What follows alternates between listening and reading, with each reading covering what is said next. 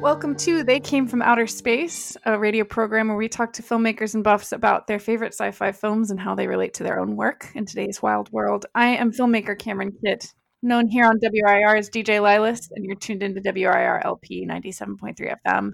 I'm here for part 2 of my discussion with Dan Hoffman, discussing the elements of what makes a science fiction screenplay and story work. Dan, thank you for being here for part 2. Oh, thanks a lot. It's a great fun. If you're tuning in and you're just hearing for the first time and you want to go back and hear part 1, you can find They Came from Outer Space on Apple, Spotify, wherever you find your podcasts. All right. So for those who don't know Dan, he is just incredibly experienced. He has over 20 years of experience doing script doctoring and supporting professional screenplays. He was a script reader when he came out of NYU. He's worked on over more than 60 features and documentaries and TV shows for Paramount, New Line, Focus, Features, HBO. He's worked on FX's big show, The Bridge. He's worked with AMC's show, The Killing. And he's even worked with a handful of Academy Award-winning screenwriters. He currently lives in New York, but works on both coasts, and he runs a wonderful service called Script Counseling, helping writers with detailed advice on how to maximize their reach within a genre. So anyone listening, if COVID has gotten you into the writing mood, but you are really hitting a wall, go to scriptcounseling.com and find out more. So that's actually something I want to talk to you more about within this hour, which is what do you do to help writers, and in more general terms, how we can diagnose problems within screenplays, because I'm sure that's something you can talk about at length. Oh, yeah. Well, where we left off in the first episode, first part of this kind of 2-part series, you're talking about this idea of the core idea, the concept of the idea behind the idea. So for Blade Runner, the idea you pitch to a movie studio is a man who is called a Blade Runner hunting android robots questions whether or not he himself is one, right? It questions his own reality. But the core idea, the idea behind that idea is, what is reality? What is humanity? Can you change your perception? I think I have a quote from Philip K. Dick talking about his story, The Electric Ant. Dick said, again, the theme, how much of what we call reality is really actually out there, or rather within our own head? The ending of the story has always frightened me. The image of rushing wind, the sound of emptiness as the character hears the final fate of the world itself. Whoa. Right. And that's actually a very important. You're touching upon a very important point here, because besides what we already talked about, that this, the importance of ideas in science fiction and scientific ideas and speculations and stuff, the idea behind the idea. There's also another principle which is extremely important to me when I read science fiction screenplays and doctor script screenplays and advice writers, which is that a lot of the screenplays I see for science fiction are not really personal to the writer who wrote them. And that is a monumental problem, because if you don't write about something that's personal to you, you can't really ever hope to convey anything that's real, any real emotion in it whatsoever. It just becomes disingenuous. It becomes a thought. This is where screenplay should not be a thought experiment. So if you're just interested in androids and you think that's just really cool, right? You just think androids are cool, but there's nothing personal in the story, right? That is deeply intrinsic to you. You can tell that, Dan, when you're reading it? From page 1. How? It's not that hard. I mean, it really, I know it sounds, it's really not that hard. It's like, it's like speed dating, really. It doesn't take more than a couple of minutes actually to tell if you're talking to a real person, or whether he's just pretending, or whether he's just reading lines off a script, or whether you're meeting a real person, that's present and that's there and that's, observant and talking about his real emotions, or whether he's just, reading a script basically, and the same thing is true for screenplays. It's very easy for a script reader or a screenplay analyst to see, is this real or not? Is this real to the person who wrote it or not? And that leads me back actually to where we left off with Philip K. Dick. There is a reason. There is a reason for why Philip K. Dick was so obsessed with this idea that he kept exploring throughout his amazing career.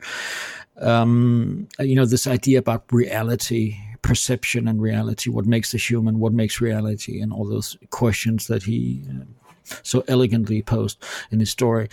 And that is, of course, because it was a personal question to him. It wasn't a speculative question. For anyone who knows a little bit about, I don't know how much people know about Dick, but he was throughout his entire adult life extremely challenged by mental illness, and it almost crippled him to a point where he couldn't do anything, and so he was suffering from paranoid schizophrenia, and it is something that kept coming back to him. I think it emerged in his life as a young man, and just kept on coming back and growing, and eventually became out of control. So it was a very important idea for him, because he was because of his mental illness, he was constantly confronted by things that he saw, experienced, and thought that couldn't be real, and yet that had to be a result of his collapsing brain. But he never. But he always questioned whether that was true or not, whether it actually was some kind of reality. But what's so cool though is that mental illness, which a lot of people would perceive as a detraction in your life, right? Philip K. Dick is famous for saying mental illness is not funny. Actually blessed us as if he were a modern shaman with these images and visions and stories that are some of the most lasting. And he's probably the most prolific novel to film adapter known in current film. I mean, his mental illness gave us Blade Runner. His mental illness gave us Total Recall and Minority Report and dozens of others stories that are supremely important to our culture. Yes. Yes. And I think, that the same thing can possibly be said about so many brilliant writers and composers and whatnot throughout the history of mankind. I mean, I think for a lot of these geniuses, I think they were plagued with mental illness. Even Isaac Newton famously was suffering with mental illness. I didn't know that.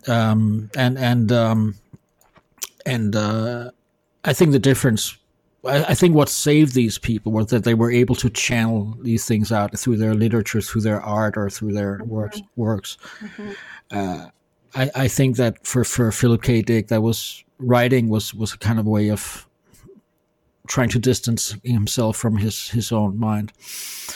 So you can tell early on in a script if it feels like a flimsy shack that's being put up to push some idea forward, or if it is truly an interrogation of a concept that is inimitable to your life. Yeah, I mean, and again, it's not really that hard to do. It's am I talking to a person who's honest with me or not? For instance, let me give you an example. I don't know if you've seen Man of Steel, the Superman movie. I have. And I've seen a lot of. I mean, obviously, Superman is a fictional character that's been done so many times, like even back to the 50s, where it was a TV series, right? So it's been it's been done and remade and whatnot, and so when I went to see it, I was like kind of not expecting what I saw, because I was expecting like the usual kind of trite Superman-ish thing. Yeah, and then the bullets bounce off, and instead there's like crying, And instead, I was really blown away by the realism of it, by the emotional realism of this.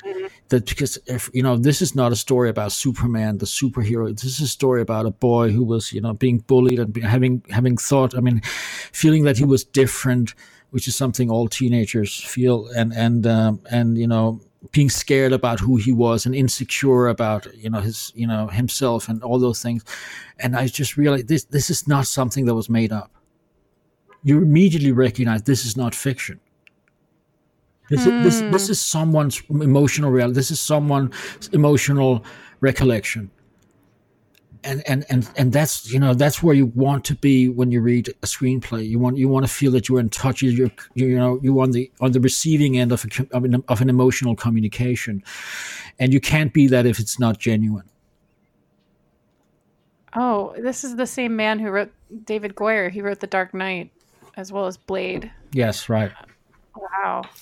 So and this is something I always come back to when reading screenplays and when doctoring scripts as well. We can't really get around that this is someone's personal experience, even though it's fiction. Fiction is, in fact, you might as well look at fiction as a kind of way to approach reality in a concealed form. Mm-hmm. For me, there is, in short, there is no such thing as fiction. Fiction. Wow. Perhaps the only fiction that really exists is the idea of fiction. That fiction exists. I think if fiction is to make an impact on anyone who watches it or reads it, it has to be about something that's emotionally true. Otherwise, how do we connect to it?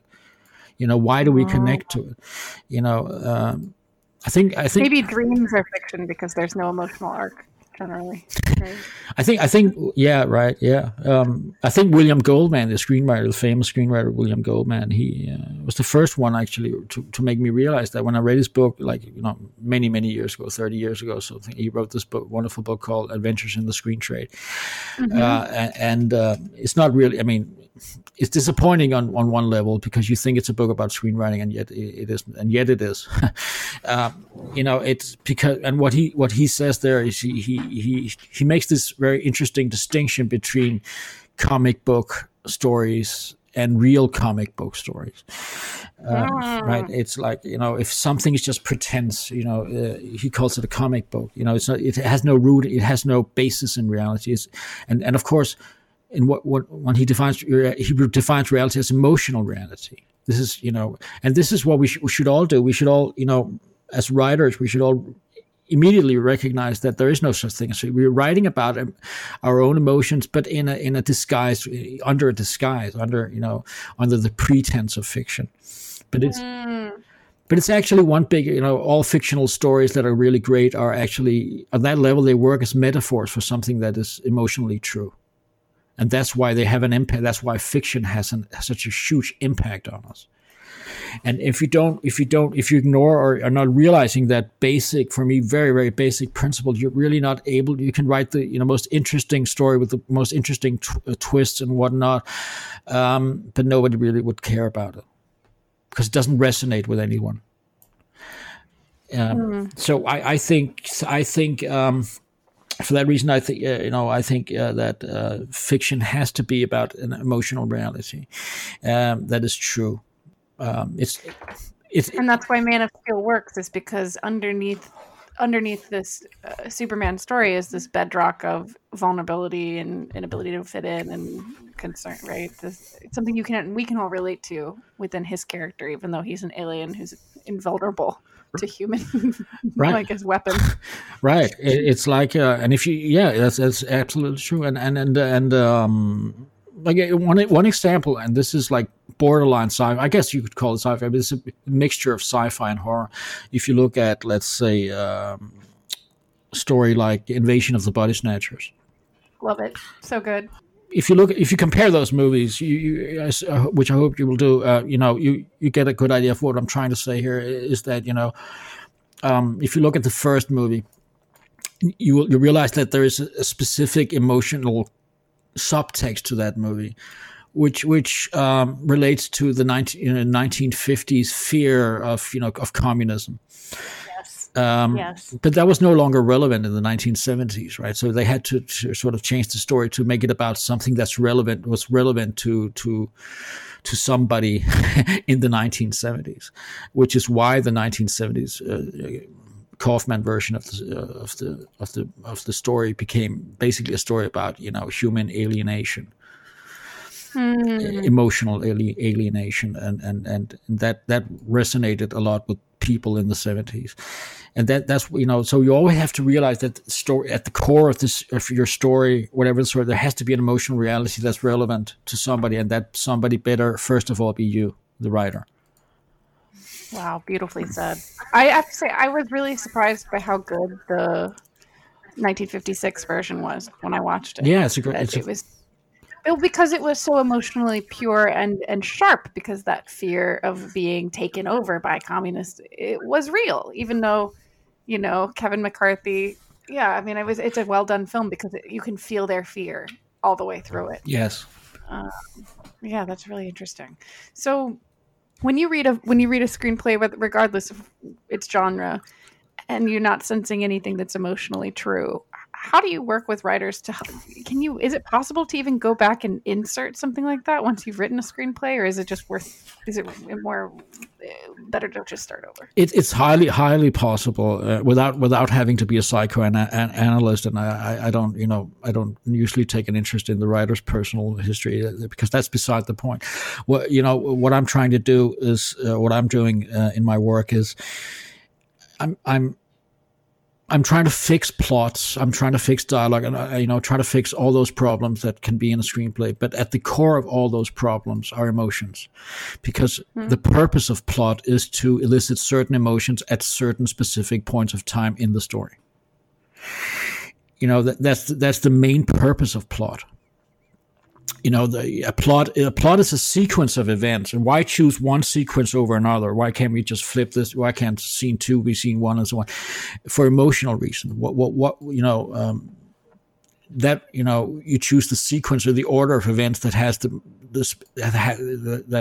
that promulgates a specific emotional impact at a specific time in the story, and so.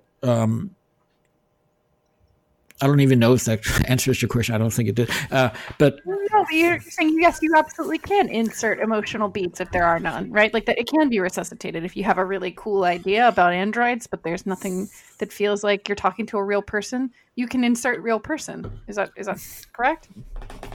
Yes, but in a way, although it's a little more complicated than that, but yes, you're absolutely right.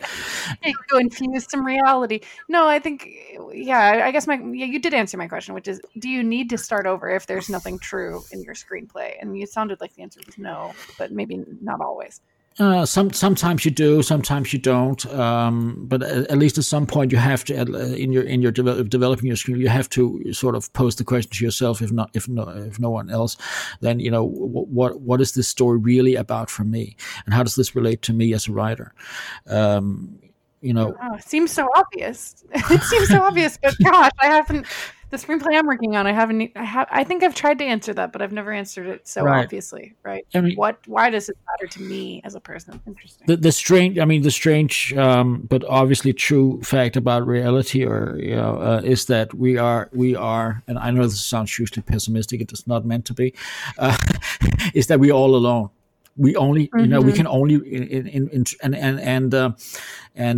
terms of writing, that means you can actually only write about yourself. Because that's the only person who you have a true intimate relationship with as far as emotions, and the only person you really know, or tries to know, I would say. So at the end of the day, you can only really write about yourself. The problem is that most spec writers don't even do that. You mean take the time to write about themselves for each character? No, any story that you've read that had any impact on you, probably had that impact because it was an honest story. It was written from somebody's emotional perspective. Like we said about Dick before, he was writing about his own fears of reality and so on, and only because he had those fears were he able to communicate them effectively in a way that I can understand them. It's just for me, it's very basic. It's about emotional communication. You can't really fake emotional communication. You can't do it very well because you're every kind of writing is actually what it basically is just communicate. You're basically communicating your own emotions, and you're using fiction as a kind of a method to do that. Right. Imagine. This is so deep. So deep. The question is, if you don't really feel, if you don't have an emotional connection to what you're writing, how do you expect me as a reader to have that if you don't even have it yourself? Right.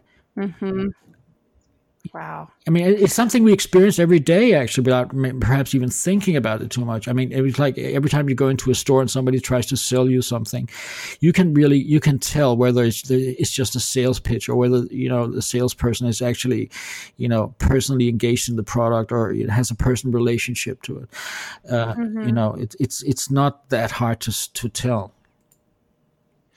And so if a script goes from a script writer, it's bought by a studio, and then the studio decides that they want to do rewrites, that rewrite author has a challenge because they have to then figure out how to insert themselves emotionally into something they didn't write. Right? And do you think that makes scripts better or worse? Right. Yeah. Now we're talking about how the script development process is, yes. and which is something I do for a living, and there are a number of ways to go about that. And first of all, I think most producers will try if they can try to work with the original writer who wrote it, and try using a screenplay analyst like me to give screenplay notes about what needs to be changed and why, and but at some point, if they can't do that, if they feel that it's not really honest, it's not coming from a place of honesty, and the writer can't pull it off somehow, they will have to bring in someone else to do a rewrite, which is like either a script doctor or a completely different screenwriter. Is that common? Very, very common, yeah. Most scripts are a script doctor to some extent. So it probably doesn't make them worse then. Well, yeah, sometimes it does.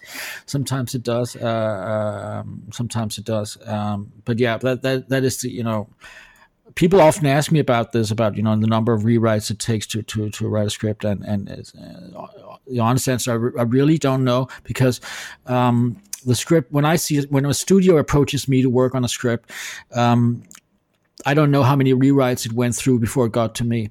So, right. Or at least before it got to the studio.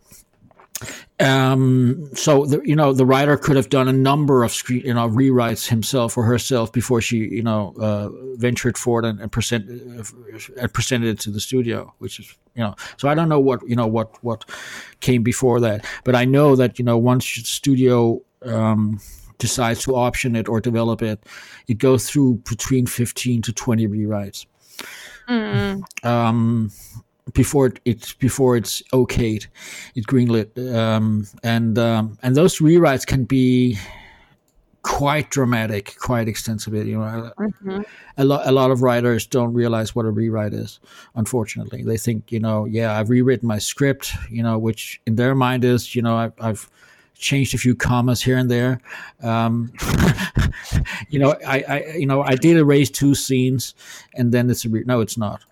That's not a rewrite. I mean, that rewriting. I mean, I know Sid Field famously said this, but and it's so true that writing is rewriting. I don't think people are really. The painful part. That's writing. I don't think people really realize how much that is true and what it really means. Right. Okay. What does it really mean? Sorry. It means that in the first couple of drafts of Alien, the main character was a guy. It was actually Dallas, who's now in the present movie the captain of the ship.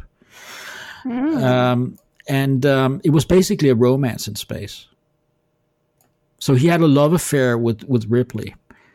What? Yes, and I would have ruined it. I agree. Which is why we have rewrites, right?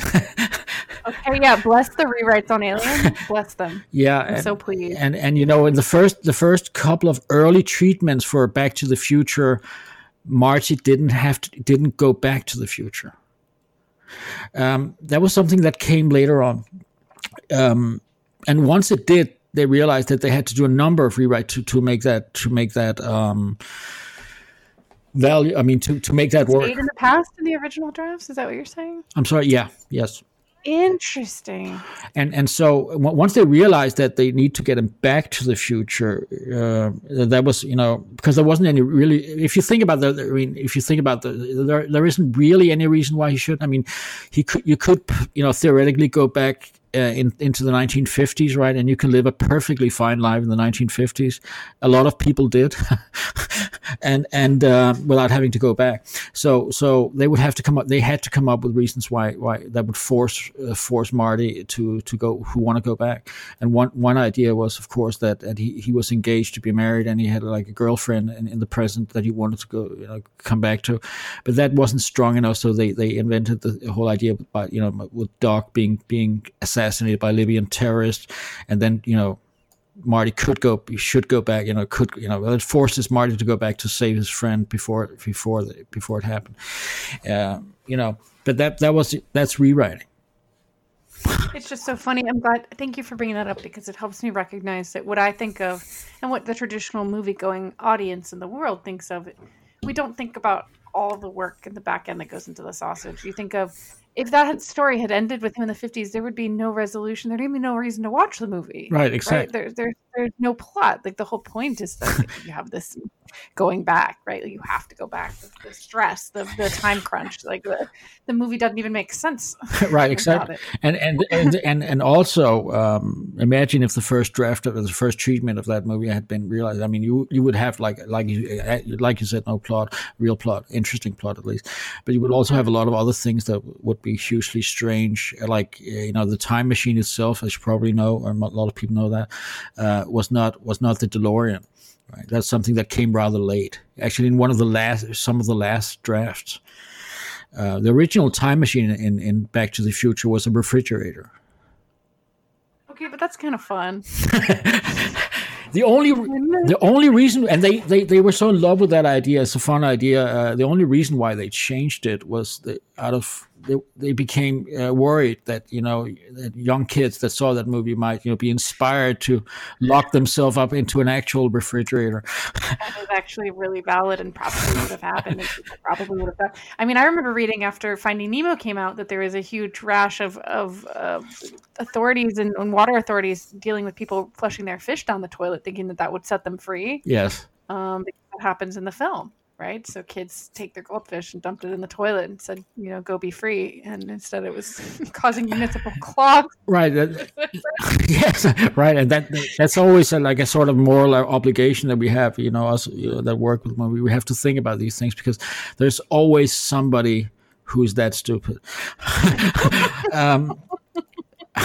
I remember I thoroughly enjoyed like an old episode of The Simpsons where he was watching television and he saw an ad for some kind of medicine. I don't know what it was, and then as all ads have, it ended with this disclaimer, should not be eaten, this should not be eaten, or something like that, like and then Simpson then Homer being Homer, right?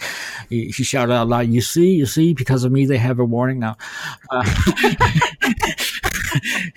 Because you always wonder who is that person that forced the company to do this disclaimer. Yeah, do not fly airplanes or operate heavy machinery or take if you're pregnant. That's so funny. Yeah, you see. That's so good. So let me take a quick break. You are listening to They Came from Outer Space here on WRIR LP 97.3 FM. I am Cameron Kitt. I'm here speaking with script doctor Dan Hoffman about elements of script writing, screenplays, and what makes a good science fiction story. Wow. So a lot of really good juice so far here. I just want to talk about what are the basic beats that separate a sci-fi film from others? Do they have different beats, or is it the same? Right. Yeah, that's a really great question. The answer to that is perhaps a bit surprising. Is because it's science fiction is not an actual genre. That's an interesting. I mean, I know, it's not a genre. I mean, of course, it's a genre, but it's not a genre that stands on its own merit. And there are a number of genres that are like that.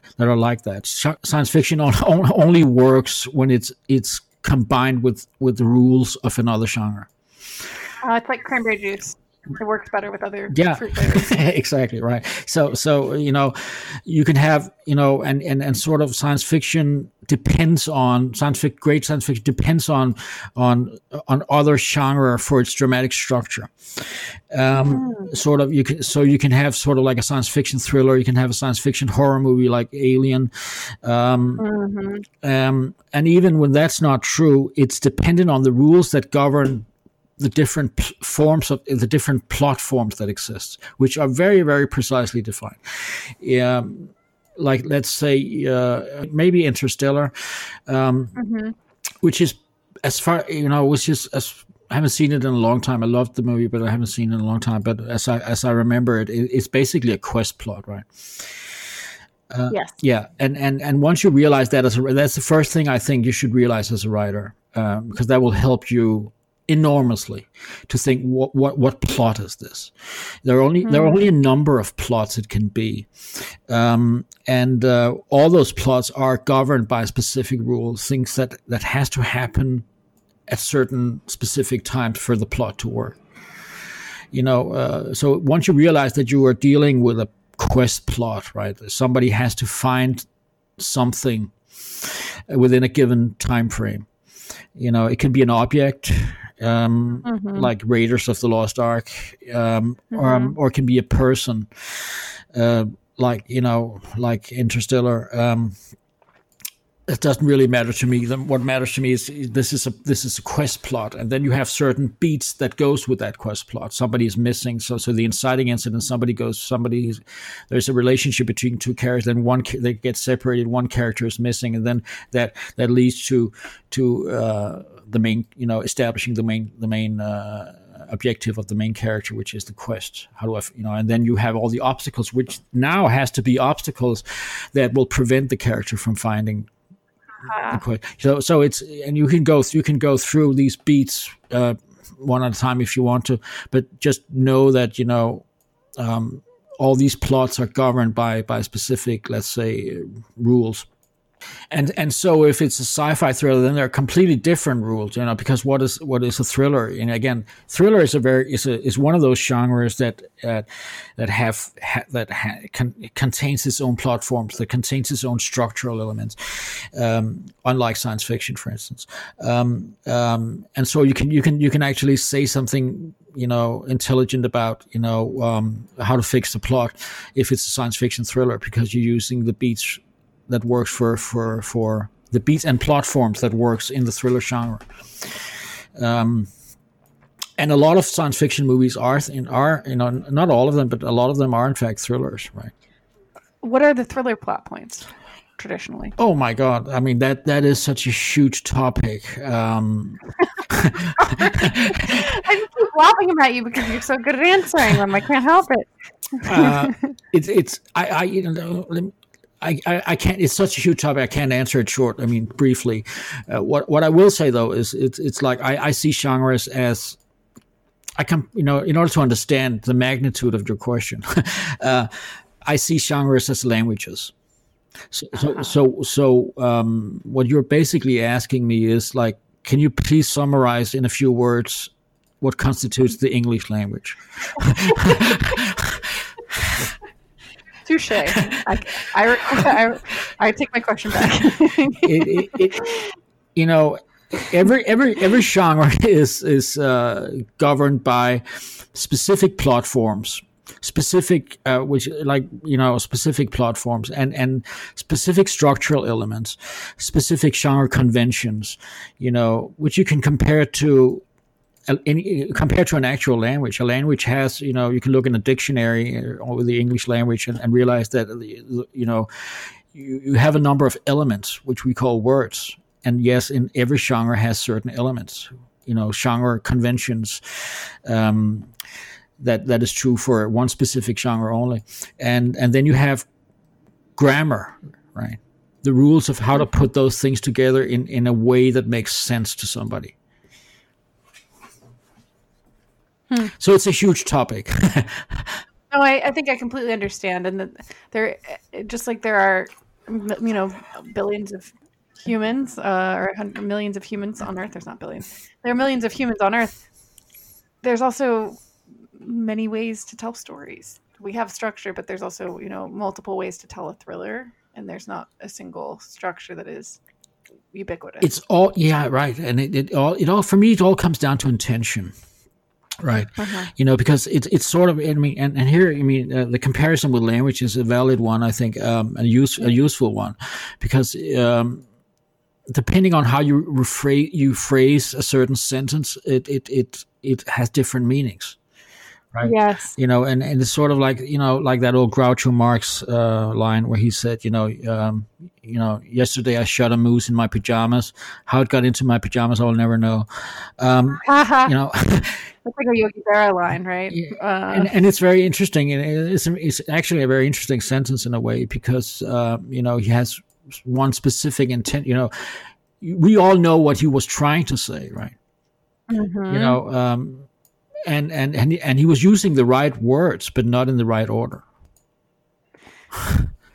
This is making me think of a lot of things, which is back to our first episode, which is ask yourself why this truly needs to be the genre that you're attached to. And I'm sure very often in science fiction, I'm sure I'm falling into the same trap.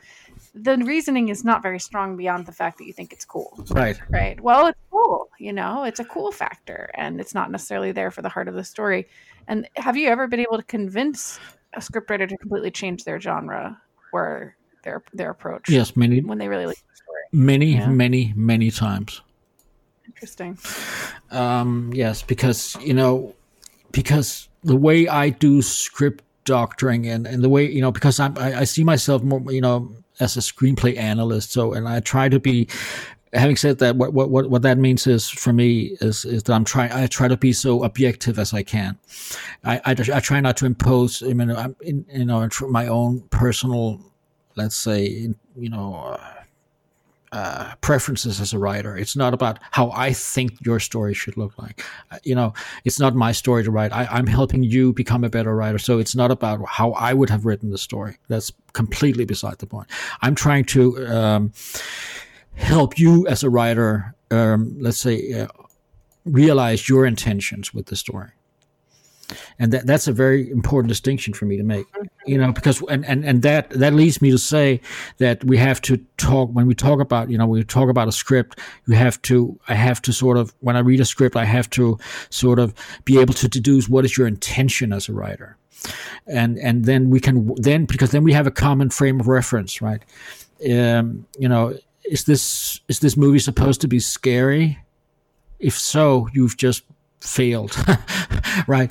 Or you've succeeded.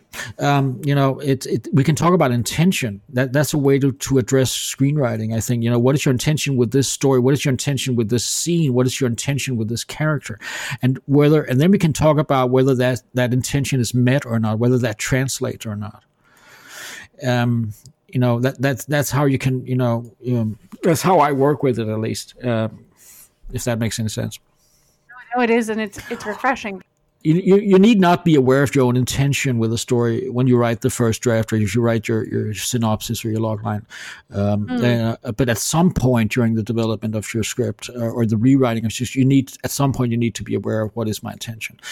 And once you realize that will change everything, and that should change everything, right? It's like famously, I think Stephen King once said that the way that he works is like he writes one, he hammers out a quick draft to a novel within a very quick short time span, and then he puts it away for a long time, and then he looks at it again after a long time, and then he reads it, and now that he looks at it again, he's able to see it as a reader.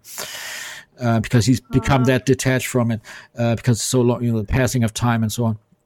And now and then what he does is that he basically reads his own novel with one basic question in mind: what is this story really about? What am I trying to say here? What is my intention? Not what the plot is about. What is the deeper intention with it? And do I meet that intention or not? And that's basically what I do. That's beautifully said. Of course, on top of that, there's more that goes into it that makes Stephen King such a good writer, but that's beautiful because he's not just hammering it out, he gives it time to understand his intention and then realize that. And I'm sure that comes back to what we've been saying about truth, is once you realize what you're really trying to say, then the truth will come out easily, right? The honesty, the emotional. You said your people, when they're writing, where we're just trying to convey our emotions. It's almost like being better at communicating, right? Yeah. How do I become a better, more effective communicator in real life? Is wondering, well, what do I really want here, right? I read this book, Crucial Conversations, recently, and that was one of the things they meant is like next time you're in the middle of a fight with someone, before you keep pushing to just get whatever it is you want, ask yourself, what do you really want? Yes. Right. And it changed my conversations with everyone in my life, because I would realize I was just pushing to win instead of saying, well, actually, I'd rather have a better relationship with my colleague, Right. or whatever it is. Right. Exactly. Maybe what do I really want here? And maybe that's the same thing for scripts. What do I really want here versus what am I trying to do on the surface? Right. And it's something that weighs down. I mean, that creates a lot of problems for scripts.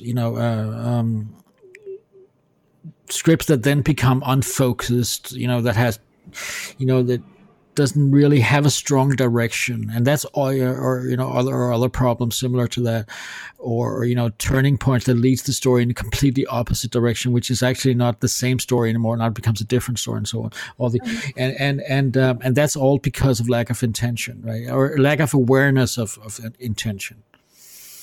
And screenwriting is such a deeply economical art form, because everything you put on paper costs a lot of money to put on the screen, and so for that reason, everyone involved in making it a reality, making your movie a reality, will be intensely aware of those extra costs, especially producers. And producers love to cut things out that are not necessary. Before they start, shooting it, or even if you happen to have a scene in there that's really not, to somehow slip through the the cracks, right? The producer didn't realize that this scene didn't have any intention or any purpose, or didn't do anything for the overall movie. Even if that slipped through his or her intention, the producer's intention, the director will pick up on it when he's standing there on the set, or if she doesn't realize it. Good catch. Well, that's interesting, because I was wondering, like, whose job is it really to recognize? Because on the other hand, I was going to pose the question to you, well, if that's happening, why is every movie 2 hours and 14 minutes now? Right. Are they really cutting that? Because I'm personally quite, I don't know about your feelings about length, but I'm sad about the death of the 90-minute movie. Yeah.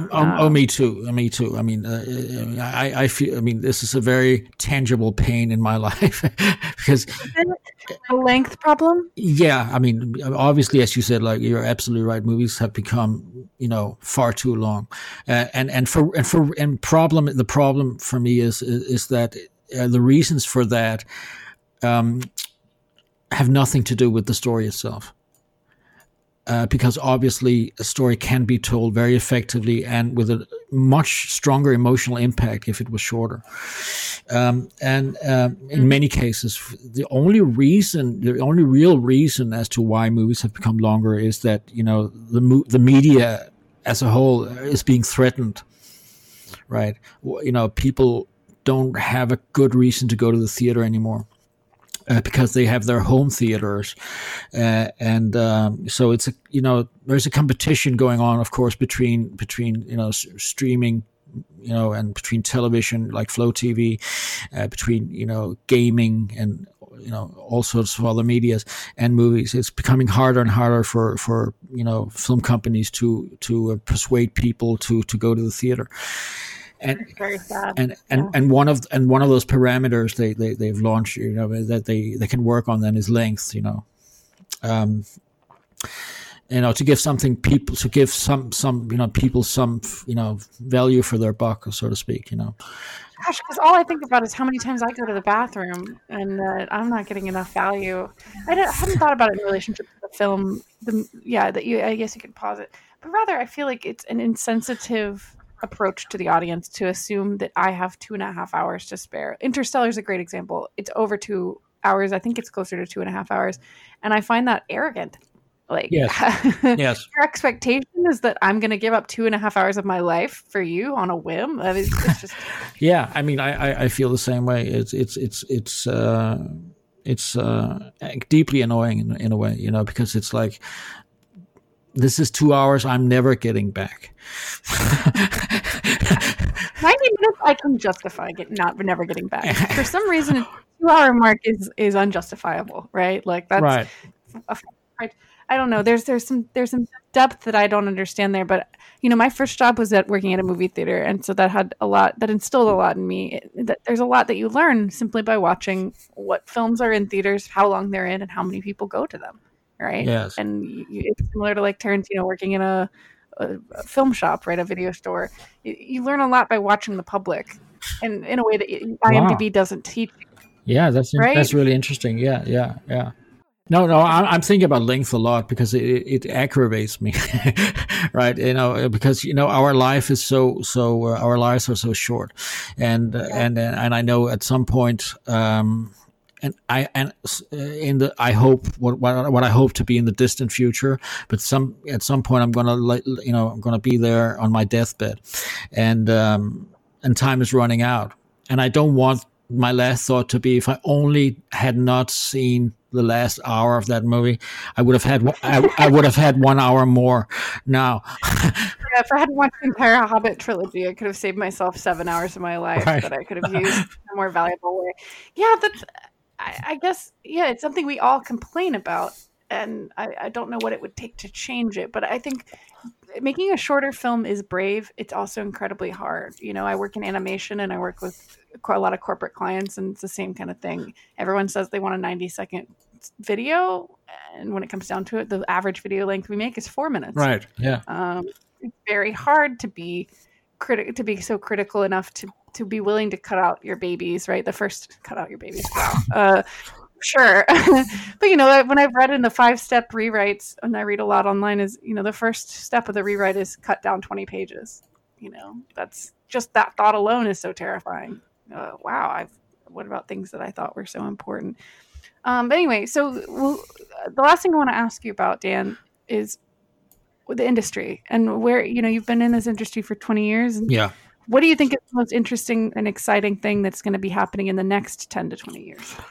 Wow, that's a really interesting question. Another question. Thank you very much. It's as I said before, it's really hard to predict the future. I don't know. Right now, we are in it. No matter whether we like it or not, we are in a situation where the film industry as such is facing a huge crisis. Not just because of Corona, but also because of competition from television, competition from Netflix, competition from games like Xbox and whatnot. So a lot of people are worried that if there is a future for films, I think there is. I think, I don't know what the future will bring. I can say what I hope it will bring, which is better stories, because I think that's what made this industry in the first place. And I think eventually, if the movie industry will survive, it has to be because of great stories, because that's what made it, and for that to happen, there has to be a bigger and more important focus on the importance of story. What the film industry doesn't I think realize is that the crisis that they're facing right now is because of that. People, stories have gotten increasingly worse over the years, and because of that, people are looking for other venues to satisfy their story needs, which can be television or even computer games or something else. Because the cinema has failed, I think, to meet those criteria. So the rise, the reinvigoration of tabletop gaming could be followed back to Disney's overproduction of their same content. Right. I hadn't thought about that. Like, we're yearning for better stories, and you're absolutely right about gaming, that people are choosing to spend their screen time in more active ways because they're being offered that. Yes, and also because of Yeah, what I'm trying to say is I was a number of years ago when Blair Witch Project came out. I was very positively, invigorated because I thought that this was the right direction in a way, because this they were just scaling back all the effects into what is like core story. They were the bone marrows of what a story is, and that had a huge impact on a lot of people. It became, as you know, a hugely successful movie, and I think that's what producers should learn from, right? Getting back to basics, getting back to focusing on the story and not just who's in it or the special effects. But it's not an either or situation. You can do both, and I think you should do both. I think it's naive to think that we will watch low budget movies as a big that it will ever become a big thing. I don't think it will. But there can still be a lot of I so the future that I hope is that that will become more of a focus point. And right now it's. And I think this is perhaps really surprising to a lot of screenwriters, but screenwriters, of course, because screenwriters think about stories a lot, right? They're always if you had any lessons on screenwriting, you've learned that screenwriting is all about story, right? Yeah, and that is, of course, how it should be. That's how a screenwriter should think about stories. But the interesting thing is that the movie industry does not necessarily agree. Producers, for sure, don't. They think the way they think about stories is in a different way. It's not entirely different, but there's a different. They think about genres first and foremost, and whether the concept is strong enough, whether the dramatic engine that runs through the story is strong enough. That's the fundamental rub here, isn't it? Yes, and then they think about other things. They think about who's in it, and about product value, product value, and a lot of other things. But not necessarily story. In the same, at least in the same way that screenwriters do. Wow, I have to say that's about as good as I could hope for a way to wrap this up. Which is, remember, anyone who works in the industry who's listening to this, story is more important than anyone attached to it, than any effects and any genre. Right. Always. Yeah. I totally agree. And hey, one thing I wanted to say actually. When you asked me to do, when we agreed to do this, one thing about science fiction that I think is an important thing to convey to people, is if you read anything, if you Google or if you go to Barnes and Noble, really trying to find a book about writing science fiction, what you will find is that most of these books put a lot of emphasis on world building. Yes. And for me, and I can say, I think on behalf of the industry, world building is the least important thing in a screenplay. Not the most important thing. Okay. And with 1 minute left, can you explain why? Because the world is just the backdrop. The world has to work. The world is something that comes out of necessity. If your story requires that your main character discovers that he's a robot, then obviously we're in a world where robots look like human beings. That's all there is to say about that. You don't have to create. You don't have to create a whole world around it. It's make believe, right? It's like a Hollywood set. If you've ever been to a Hollywood set and you've walked down, if you've been to, like, say, the backlot of Warner Brothers and Warner Studios, and you walk down Fifth Avenue of New York, it really looks convincing from one perspective only, from one angle on. Once you look just slightly to the right, you will realize that there's like cardboard there holding it up, and that's what a world in a science fiction story is. It's not actually, you don't actually need to create a whole world with this political system and you have to work on the rules that you put in place to create your world has to be dramatic rules. They are there only to create the drama, the tension of the story. And it's like going back to something we've discussed before here, like Superman, like it gives you a very good example of how the world came about in Superman. When Jerry Siegel and Joe Shuster. You don't want to lose them, right? Because if you start, it's basically what's the word? Exposition. World building is just exposition. Right. You don't need to be told, you can be shown. Yeah, and there are rules that govern the universe of Superman, and those rules are there for only one reason. I mean, if you know the story about how they created Superman, I mean, the thing is that in the first many episodes of the comic book Superman could do anything he wanted to. He had superpowers, the amazing superpowers, right? And then they realized the more he can do, the less interesting it is. Mm-hmm. Because there's no downside, there's no weakness, nothing can harm him or hurt him. So why would you ever? So that's just right there eliminates the possibility of suspense, because suspense is all about will he make it or won't he make it? How will he survive? And if he's a character that is like indestructible, there can be no question about whether he'll make it or not. He will always make it. And as soon as Jerry Siegel and Joe Shuster realized that, they realized that they had a need for rules to make it dramatic, not to build a world. So they invented kryptonite, which puts limitations on his powers, and that's what world building is all about. It's you're creating a world to create tension in the story, to create dramatic narrative, to create dramatic limitations. Yeah, don't focus on world building for the sake of world building. Only world building that supports the character development of the story you're telling. Right. Like if it's an Android story, I don't need to know everything about the geopolitical state.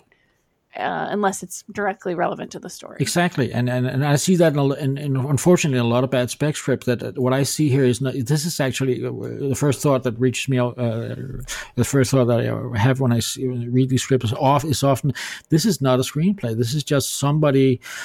This is somebody's escapism. Right. I'm sure there's a lot of that being written right now. It's just somebody, getting off on some kind of fantasy that they have, and the more detail that world is, I'm sure they got a lot out of it themselves, but it's just not really relevant to the story. I'm so sorry, we are out of time. This is just, it's so good. I know it's heartbreaking. Listen, can you tell people where they can find you if they'd like to learn more? Sure. I mean, you can go to www.scriptcounseling.com. Okay, and you can fill out the form and talk to you there and get some more of your great feedback. Yeah, sure. And you can also write to me directly if you want to at dan@scriptcounseling.com. Right. All right. Well, Dan Hoffman, thank you so much for coming on to They Came From Outer Space. You've been listening to WRIR-LP 97.3 FM. I'm Cameron Kitt, and Dan, thank you so much. Oh, you're welcome. It was a lot of fun. Thank you for having me.